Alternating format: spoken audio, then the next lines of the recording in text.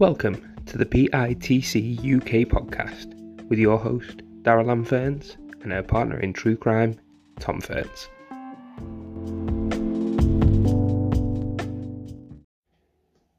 The latest episode of the PITC UK podcast has some topics that some people may find distressing or upsetting. Welcome everyone to episode 6 of the PITC UK podcast. So, I'm Tom, and I'm joined always by my true partner in crime, Daryl Ann. So, what are we going to be talking about today, Daryl? Today I thought that we could discuss something a little bit closer to home. Okay. And it's a serial killer case. Right, okay, so this will be the first one we've done. It will be the first one. See, I feel like with a lot of the serial killer cases that they've been overdone. Right, okay, so yeah. I'm always a bit apprehensive, but I thought that this one, being Pride Month and everything, would, raise a lot of awareness for the LGBTQ plus community. Yeah.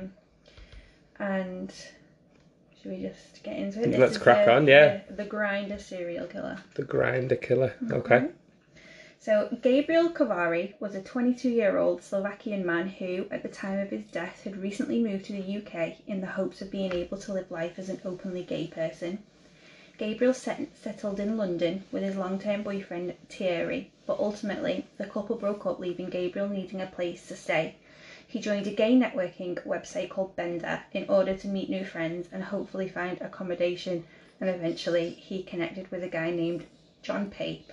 Pape told Gabriel that he had a spare room which he was looking to rent out, and after the two met and got on very well, Gabriel moved into John's flat and the two became friends.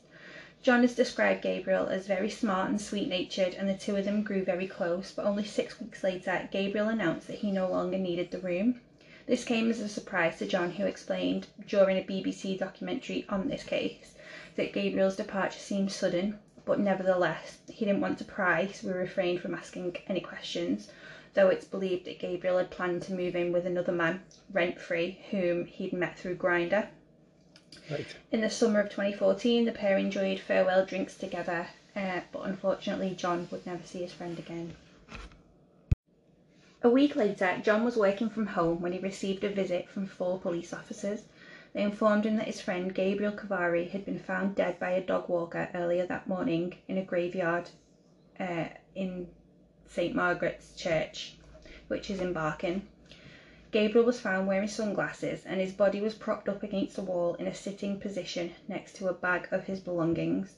Police didn't believe that his death was suspicious and ultimately concluded that he'd just passed away from an overdose, but John wasn't convinced. While he considered that Gabriel may have committed suicide or succumbed to the elements, it just didn't make any sense, and the mystery surrounding his friend's death made him feel compelled to investigate further. You wouldn't just, especially after the rushed exit from the flat or house that they shared together. And he was found dead a week after leaving that place. That's it. So it would raise some questions. Definitely. And there is a little documentary on BBC Three about this case, and it's centred around John and his search for the truth of what happened to his friend. Right. And he just seems like the most loveliest friend that you could ask for. Somebody who is gonna search for answers, I guess. Yeah. 2 months earlier, a 23-year-old fashion student named Anthony Walgate was found dead in the communal entrance of a block of flats in Barking, East London, in strikingly similar circumstances to Gabriel. So this was 2 months earlier. Right, okay. Stephen Port, a resident of the flats, initially called 999 to report the body, explaining that he believed that the victim may have drunkenly collapsed or suffered a seizure. But when detectives began investigating, they uncovered that Anthony, who was originally from Hull, was occasionally working as a male escort in order to earn extra money from the evening. And on the evening of the 17th of June, he was contacted via an escort website by Stephen Port. Port offered Anthony £800 for his services, and the pair met at Barking Station that night. When police questioned Port, he explained that Anthony was using drugs and had overdosed in his flat while he was at work, and despite Stephen previously claiming that he didn't know the victim, he was released by police. They didn't investigate further at this time due to what Walgate's mum, the victim's mum, claims was expenses. Mm. So this gentleman who actually made the 999 call was the one that picked him up from the train station? Yes. Okay. The one that he went on a... They went on a date with, or...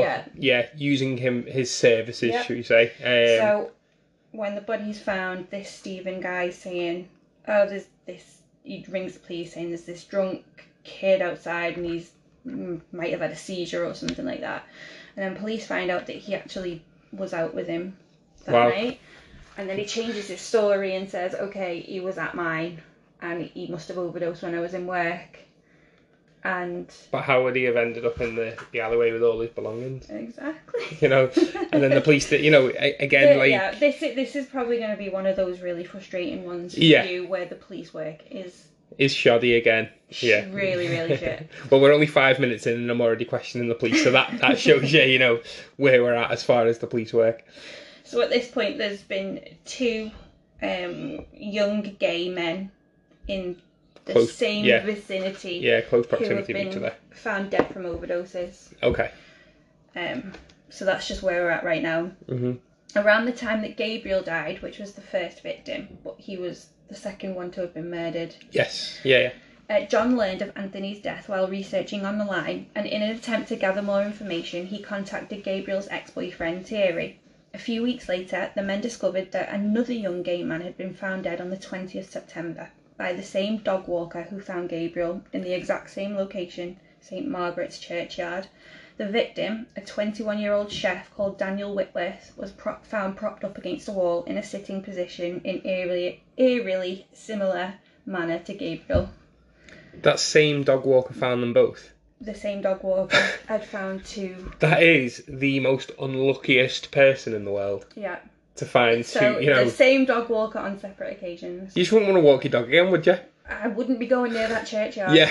I tell you that, you would not get me near that cemetery ever again. Wow, that. Imagine the odds of that happening. It's sad. It's sad for the poor dog walker. I know, that's it. Imagine, It must be like deja vu, especially to find them in the exact same position. Yes. Yeah. That must be... You'd think to yourself, oh my fucking God, not again. Yeah. That literally, if it was me, I'd be like, okay, I'm cursed. Yeah, well, that's the thing. You'd think, is it my fault? Everywhere I'm going, these dead bodies keep turning up. Wow. Around this time, Thierry told John that he'd recently struck up an online friendship with a Californian man living in London called John Luck. Luck claimed to know that Gabriel and Daniel were friends, so the 2 victims, and that the 2 of them would often attend drug-fueled orgies together in Barking. During these parties, which could last up to 3 days, Luck said that older men would drug young men and rape them, which would explain why these bodies were turning up around the area. Understandably alarmed by this information and worried that as a gay man himself, he may also be in danger, John Pape immediately reported his discoveries to Barking and Dagenham police. However, they dismissed John's claims, stating that the deaths weren't connected or being treated as suspicious. Frustrated with law enforcement's lack of concern, John Pape knew that he had to try and warn the community of these unexplained deaths, so he contacted 2 LGBT support groups called Gallup and Pink News, knowing that they had close links to police. In agreement, both organisations approached police to reiterate John's concerns, but ultimately they just repeated the same thing. The deaths were due to overdoses and we're not suspicious. Not being funny or anything, but I can see it from both sides. So I can see, the fact that it's 3 individuals all turned up, it was 3 or 2 at this point. It was 3. 3 at this point. 2 found in the same cemetery, and then one was in the alleyway outside of his house. Okay, so 3 individuals all turn up in a relatively close location. London's pretty big, but Well, I mean, the 2 that were found in the cemetery were in the same spot, and then apparently the flat where the other guy was found was a few hundred feet away from the cemetery. Well, even still, so three people found within a mile radius of each other. Let's say, all with the same, the same way they've been set up. They're all sat up. The belongings are there. You know, you'd think that would raise some questions. But also from a police standpoint, London is known for its drug use, for its, you know, Yeah. the sort of seedy nightlife as such, you know. And I get that, but I think that the thing is that just because somebody is using drugs doesn't mean that they don't deserve an investigation. Of course not. And I do understand why Gabriel's friend was so adamant to search for the truth, because his friend wasn't like that. Yeah. And I think if you know someone personally and you know, like, for example, if I was found dead overdose somewhere, you know that I would never touch drugs. No, that's true. And you know that would not be something that I would have done to myself. No, that's very true. I just think... Whereas I think if you've got, you know, the same old people who the police are used to dealing with on the drug scene and everything, like, it maybe wouldn't come as much as a surprise, but... Yeah. And that's where it was going to go, is that if they're not known for having this type of behaviour, then definitely, you know, it does need to be investigated. And I think that, you know, with the police, with these drug cases and stuff like that, they don't want to deal with them because they don't see them as crimes. You know, they see them as just everyday things. People overdosing. It's London. It happens. Especially, like we were saying, I think on the last podcast that we did about the Brandon Lawson case, and it was the same there, that, you know, they just thought that he was a criminal. And my point is that I think no matter what you are choosing to do, the police are still there to give help. Yes. To anybody. Yeah. Whether your class, no matter what class you are, where you're from, what you choose to do in your spare time, you know, your race, gender, it shouldn't matter. No, I agree. It should. Everybody should have an equal chance at getting support. Yes. And help from the authorities if they need to. No, definitely. A few months later, John was summoned for the inquest into Gabriel's death as a key witness because he was the last person to have contact with the victim. John saw this as his opportunity to finally explain all of the information he had learned about the apparent drug parties, and in preparation he combined a document filled with everything he knew ready to show police. However, the inquest was very disorganised, and John stated that police had misplaced important evidence such as phone records. Shockingly, they ultimately moved forward without finding or discussing these documents at all. I don't get it. Honestly, it's... So this is just an inquest into the unexplained death. Yeah. And John's there with all of his information saying, look, I've found out that he could have potentially been going to these parties that are run by older men that, you know, like to drug and rape younger men. Yeah. And they can't even be bothered to find phone records to see if there's any evidence or any, you know, telltale signs in those records. Yeah, prior to his death, yeah. During the inquest, Coroner Nadia Parsow read through a suicide note found inside the left hand of the third victim, Daniel Whitworth. In a note, Daniel supposedly wrote that he'd killed Gabriel with an accidental overdose of GHB, and then he was going to take his own life out of remorse and guilt for killing his friend. Part of the note read, quote, I can't go on anymore. I took the life of my friend Gabriel. It was an accident. Please don't blame that guy I was with last night. John remembers feeling like the note seemed extremely impersonal and the overall tone was suspicious, stating that there were no references to his family, which you'd usually expect from a suicide note. Yeah. And only that he was responsible for Gabriel's death. However, police said that they'd checked the handwriting with Daniel's family and they concluded that it was authentic, although Daniel's mum, Mandy, stated later that she couldn't be 100% sure. With this in mind, the coroner could not state for a fact that Daniel had written the note, and due to unanswered questions by police, she had some concerns with the theory and couldn't rule out a third person being involved in the deaths. In a statement, Nadia said, most concerning are the findings by the pathologist of manual handling prior to his death, and noted that the bedsheet he was found wrapped in was not forensically analysed, and the bottle of GBL, which is, I think, the form of GHB. Yeah. It's all letters to me, I have no idea, but that was found near him was not tested for fingerprints or DNA. So the note obviously there's a lot to pick apart there, to be honest. So the note itself, it was right there, yeah, it was very impersonal.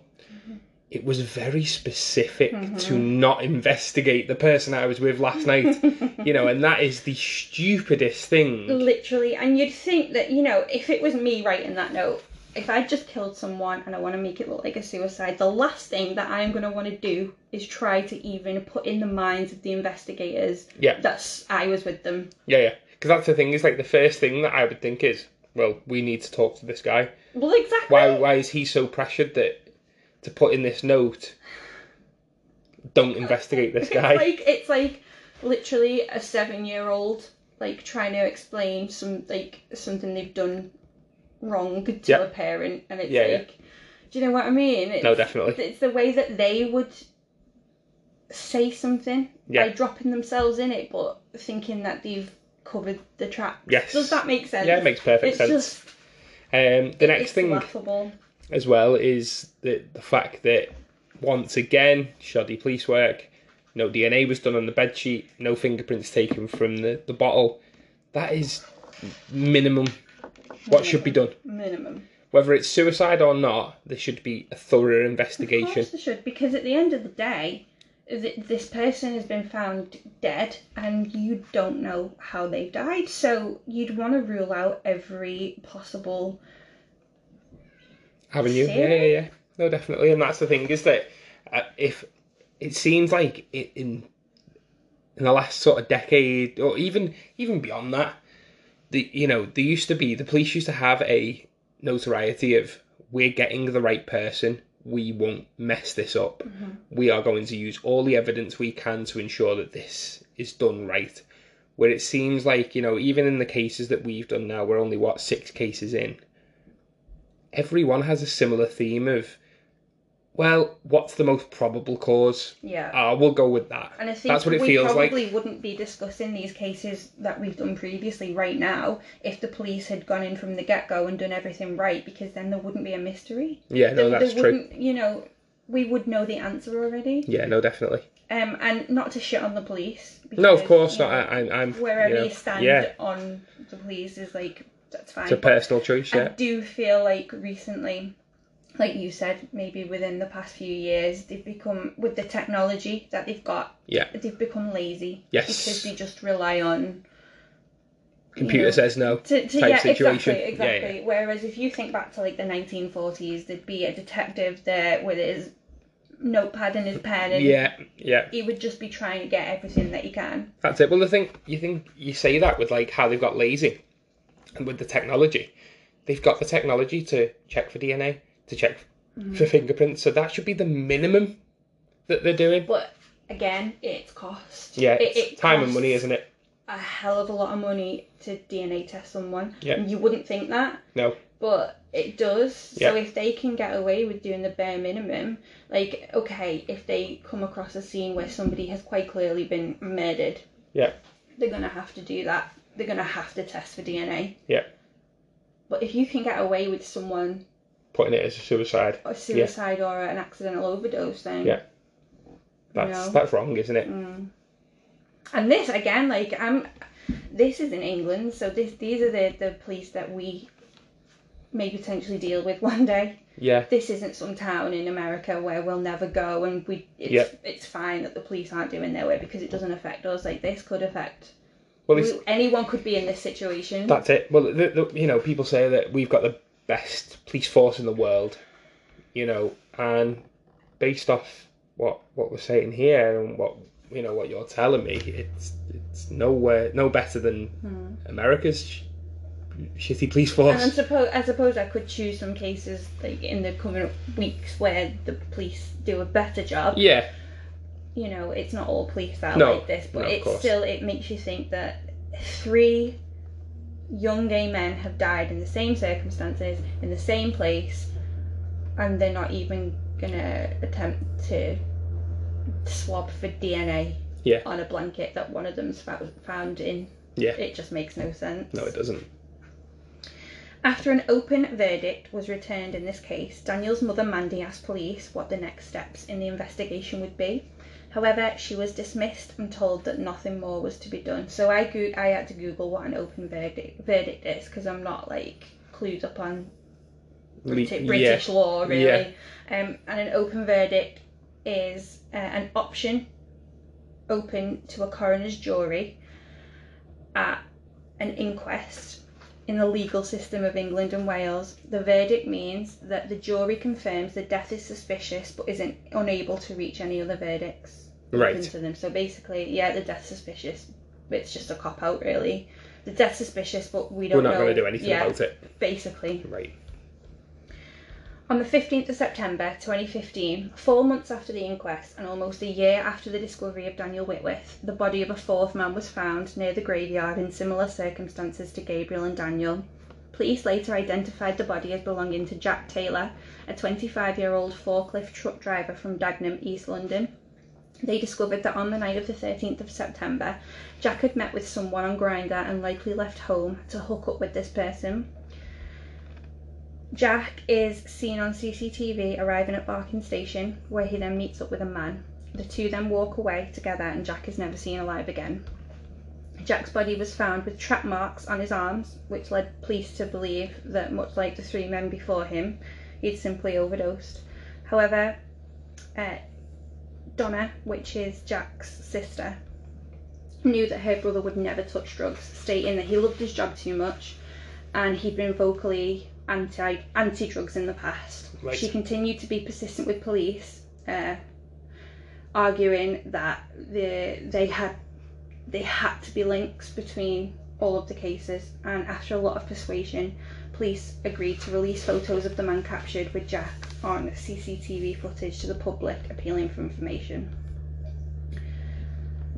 So if the police had been told that, yeah, he'd gone on this date and he's not come home, was it the same station he was picked up as the earlier gentleman as well? Yeah. Okay. So that in itself is, it's a red flag. Mm-hmm.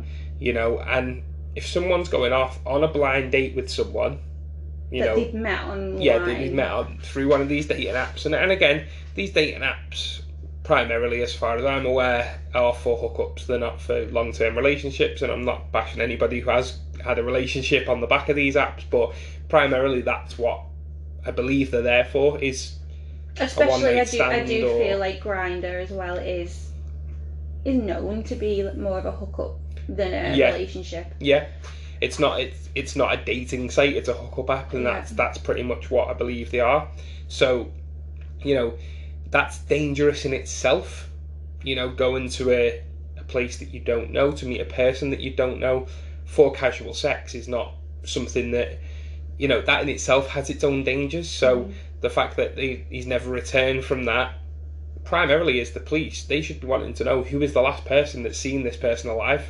Exactly. And it took days and for his sisters to push for that to happen. Push for them to even check the CCTV at first. Yeah. And then once that was done, push to see if they could find who it was that he was with. Yeah. And it shouldn't be down to the family to do that, to put the pressure on the police. That should be like number one on the priority list. Yeah. And I'm not a policewoman, and I couldn't do that job. Absolutely not. But it just seems like common sense to me. No, absolutely. That I think our 7-year-old would know to check that before anything else. Yeah. I think if I was a police officer and someone said to me, "This is not right, my brother does not take drugs," my instant priority would be, right, this needs looking into. And I do feel like, the police probably think, well, every sister, every parent's going to say, my kid doesn't do this, my kid is a goody two shoes who doesn't do anything wrong. Yeah, every parent's going to say that when the kid goes missing, so that they are putting pressure on the police. Of course. But I still think, isn't it better to take that chance than to have been lied to? Yes. And he was on drugs and doing whatever. So anyways, 2 days later, Stephen Port was identified from the video and arrested.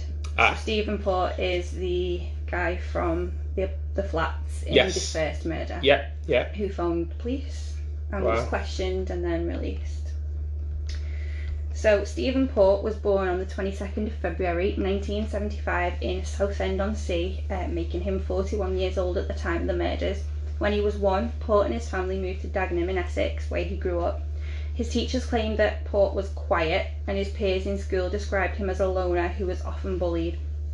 After leaving high school, Port enrolled in art college but eventually dropped out, instead becoming a chef at a Stagecoach bus depot in West Ham. Stephen Port came out as gay in his mid-20s and as an adult remained quite strange. I'm not saying strange, this is what people have said. I'm not going to judge what strange is, but a former romantic partner of his says that the reason they broke up was because Port was incredibly childish. Neighbours have also come forward since and stated that he would exhibit quite odd behaviour for a grown man, such as playing with children's toys, which he would buy from Toys R Us. Yeah. I play with toys, so I guess, yeah. No. No. You know, especially if he's living on his own, you know, obviously. I mean, this is a 41-year-old. Yeah. Like, and, you know, people do, and I'm not saying that, yeah. Anybody that plays with, any adult that plays with toys is a serial killer. No, of course. But it seemed odd to people. Yeah. He was doing it. So, like, we collect the Funko Pops. Yeah, I think more so now as well. It is more like I remember when I was growing up, and again, pro wrestling was a big thing when I was growing up, but it was still something that people were like, "That's a bit strange. Why are you watching and wrestling?" I remember when we first met, and you were so scared to tell me that you like pro wrestling, yeah, because you thought I'd think that, and like I'm one of those people that's like, if it makes you happy, I don't care. That's it. But if you sat and played with Transformer dolls, yeah, when we were in our 20s, without children there, yeah, that's it. I would probably think like how would you feel if like I sat and played with my Barbies as like a grown woman?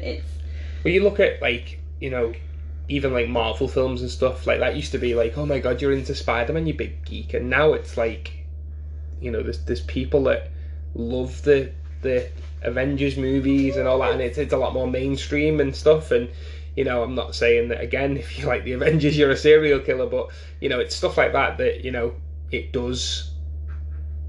is a bit odd that, you know, he was physically playing with toys. If he was collecting them, it's a little bit different, but if he was physically playing with them, he played with like Hot Wheels and that's strange. And Transformers figures.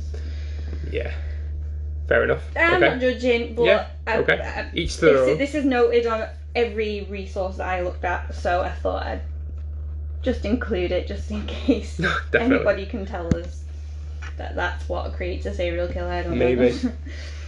Stephen Port met his victims via gay and bisexual social media networks and dating/hookup apps.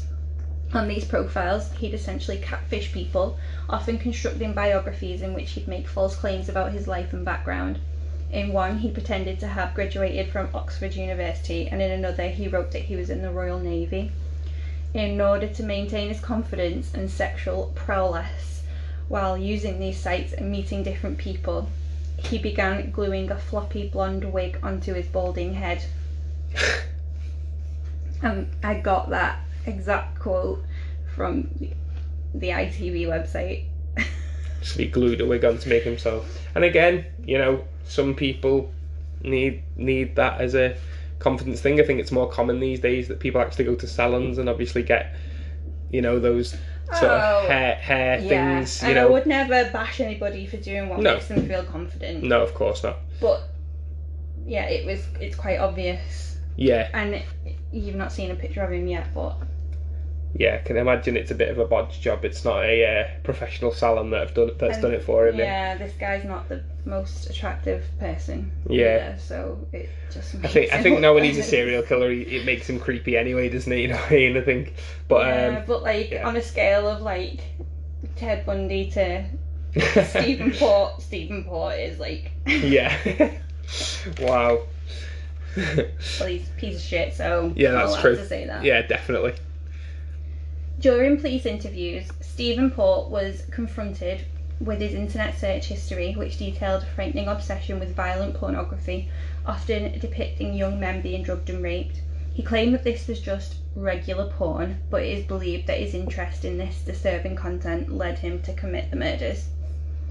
Port would add a date rape drug called GHB into his victims' drinks in order to incapacitate them. Yes, knock them out. Incapacitate. I know what it means. I just can't say it. Incapacitate. There you go. Them before raping and murdering them in his flat. Post-mortem examinations of the 4 of his victims proved this, and they were all found with very high levels of GHB in their systems. Also, for that, I keep wanting to say GBH. Yeah, it's so close to it. Yeah. I know that just means something completely different. Yeah. So I've got to train my brain not to say it. In the systems, as well as other drugs such as poppers, Viagra, and methamphetamine. So why were none of these blood tests done post-mortem when the bodies were first found? I think some of them were, but again, they thought that they'd been overdosing themselves. Yeah, true.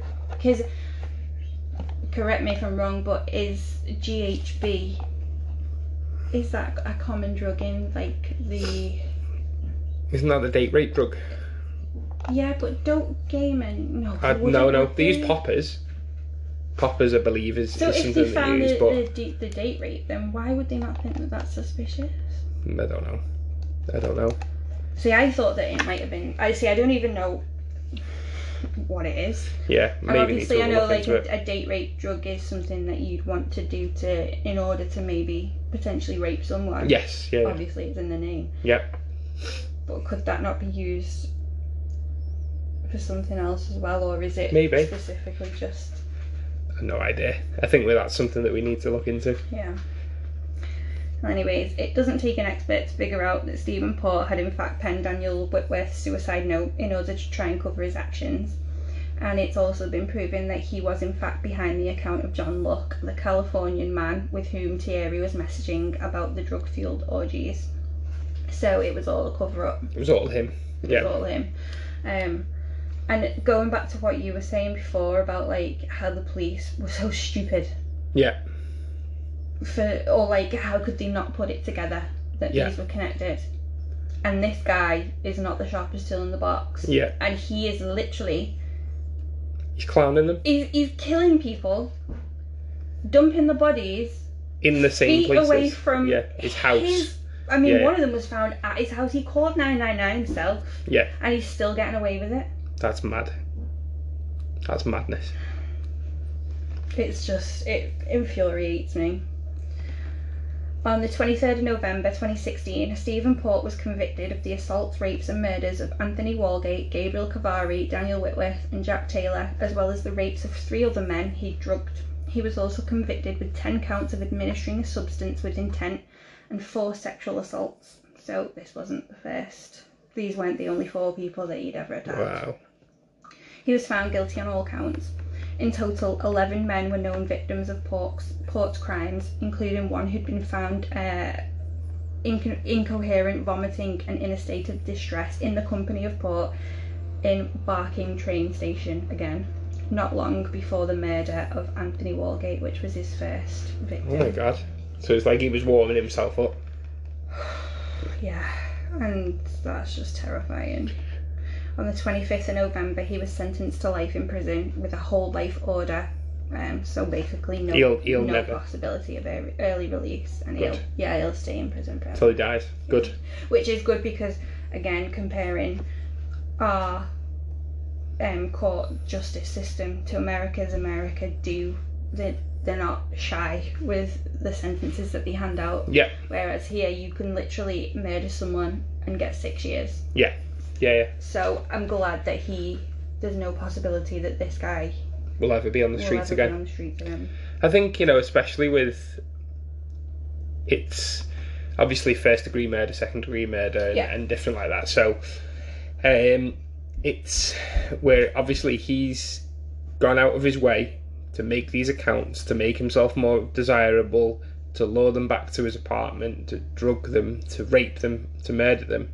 Again, it was cold, calculated decision that he knew he was going to do that. Exactly, it's all premeditated. Yeah. Just the account that he made in order to get close to Gabriel's ex-boyfriend as well. Yeah. Just how low can you get? Yeah. And to think that, you know, Thierry thought that they were friends. Yeah. And it turns out to be his ex-boyfriend's killer. Well, it's, you know, what's funny is, again, it goes back to that. They always return to the scene of the crime. And what he's trying to do there is that if he's trying to investigate what's going on, what better way to be at the scene of the crime without physically going to the scene of the crime than going close to the people that are looking into him and putting them off the scent. Definitely, you know, saying that he's involved in these orgies. Yeah. Which, do you know what? If you do that, that's fine. But to say that, like, the two boys, the second and third victims, Daniel and Gabriel, were together at these parties, and the boys hadn't even met each other. They didn't know each other. Wow. And it's just, so he's tying his own story, story, and then he's saying that Daniel killed Gabriel, and then Daniel commits suicide in the suicide note. Of course. And then you're leaving that family believing, not that they did, but, you know, believing that your son, brother, boyfriend has killed someone, and when really he's a victim himself. That's it. And it just shows how cold and disgusting of a human being this person is. Yeah. Well, I hope he rots in prison for the rest of his life. After Port's conviction, family members of the victims shared their dismay and anger towards the police, who claim they were ignorant and homophobic after they failed to link the murders or invest time and resources into catching the killer. Law enforcement did not question Stephen Port's neighbour Ryan, who had on one occasion reported that he'd visited his flat and seen a concoction of drugs. They never contacted a handwriting analysis expert to review Daniel Whitworth's suicide note. They just asked the family. Nor did they check the note for DNA or fingerprints, as well as the bottles of drugs. Yep. Furthermore, they never provided or investigated the phone records between the victims and Stephen Port, something which Daniel's mother asked for on multiple occasions but were told was too costly. Wow. John Pape believes that detectives should have been able to clearly distinguish connections between the first two murders, and he states that if they had done so, Daniel and Jack may still be alive today. That's it. He also claims that there was seemingly an attitude among police officers that being gay is kind of a precursor to risky behaviour, such as drug taking and attending chemsex parties. Exactly my point before. And this is 2014, and the police are still treating gay people like they treated them back when AIDS. Yeah. Second class citizens. That's, you know, you cause this, you take the drugs, you're having sex with everybody, this is you deal with fault. It. Yeah. If you die, you die. Yeah. And I think it's absolutely disgusting. I agree. And it just goes to show how far we've still got to go. Yes. In terms of equality and treating people the same. Yeah. So just because you are gay, you don't deserve to be investigated. It's disgusting. And that is exactly, and you know, John Pape really put that very well. Yeah. It's true. Yeah. It is true. And let me guess, the police denied homophobia, didn't they? And they denied all these things. In 2017, the Independent Police Complaints Commission opened an investigation into whether 17 police officers should face disciplinary action due to their negligence in this case. However, the inquests on 2 of the boys were later quashed, so they couldn't go any further. Right, okay. The families have since opened a civil claim against the Met Police, though. Right. Good on them. Yeah, I don't know how that's gone. I think it's all private. Yeah, it will be, usually is, them types of matters. Police, money doesn't, you know... bring back their son, yeah. But, you know, it's what they deserve because it was utter negligence. Yeah, it was poor, again, shoddy police work that was built on prejudice. That's literally what it comes down to. It is, and I believe that it is. I really do think that, like we said in the Brandon Lawson case, just referring back to that, druggy criminal, let him rot. Yep, exactly that. Same ideology here. Gay, doing drugs, going to orgy parties. They deserve it. Yeah. They brought it on themselves. That's it. That is exactly it. And I just want to end it on saying that John Pape ended the BBC documentary with a really thought-provoking question. He said, would the police have had the same mindset if the victims would have been 3 women? What a great question. A great question. And that's the thing, is that, I'll be honest, I was thinking it myself. Or 3 straight men, even. Yeah. You know, if this would have been 3 straight men or 3 straight women, what would have been the outcome? Because, you know, I personally believe that the police would have investigated these fully and a lot more thoroughly. It goes back to that whole thing, whereas if you are a middle to upper class white young woman, yep, you are more likely to have your case solved.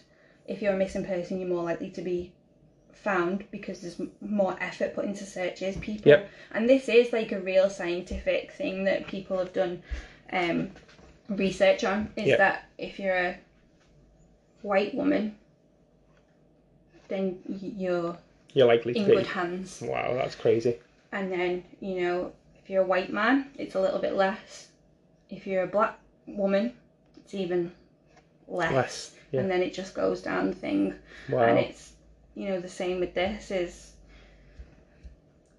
I don't want to start a debate, but, you know, would it, if you found a woman dead and then another one turned up in the same position and then another one, I think police would have gone for that. 100%. Because they look like white knights then, don't they? Yeah. That's the thing where, you know, if it's gay men, it comes back to well, you're putting yourself in that position, risks are going to happen, tough shit. And it's the same again, like, as women, and there's been this whole thing about, you know, women being told that if they wear a short skirt, then, you know, you're getting what's coming to you. Yes. You know, you did it to yourself because you're out there doing whatever you want to do with your body, and you know, it's the same thing. Yeah. I do believe that, but I don't know. It makes me sad because it could have been prevented if they would have just. That's it. And they would have done the jobs right. Stephen Port, he wouldn't have got away with it for that long had the police have been like on top form. No, absolutely not. He would have been caught very quickly. Very quickly. Yeah. If they only would have, you know, the time when he called 999 on the first victim. Yep. If they would have just kept him in and questioned him further. Yeah. He would have cracked. He would have, and that would, unfortunately, would still have been 1 life lost, but not 3. That's it. Or 4. 4. Yeah, 3 more. But yeah. So, thank you once again for taking the time to listen to our podcast. Again, if you'd like to follow us on social media, we're on Instagram and Twitter at PITC UK Podcast. We'll see you on the next one.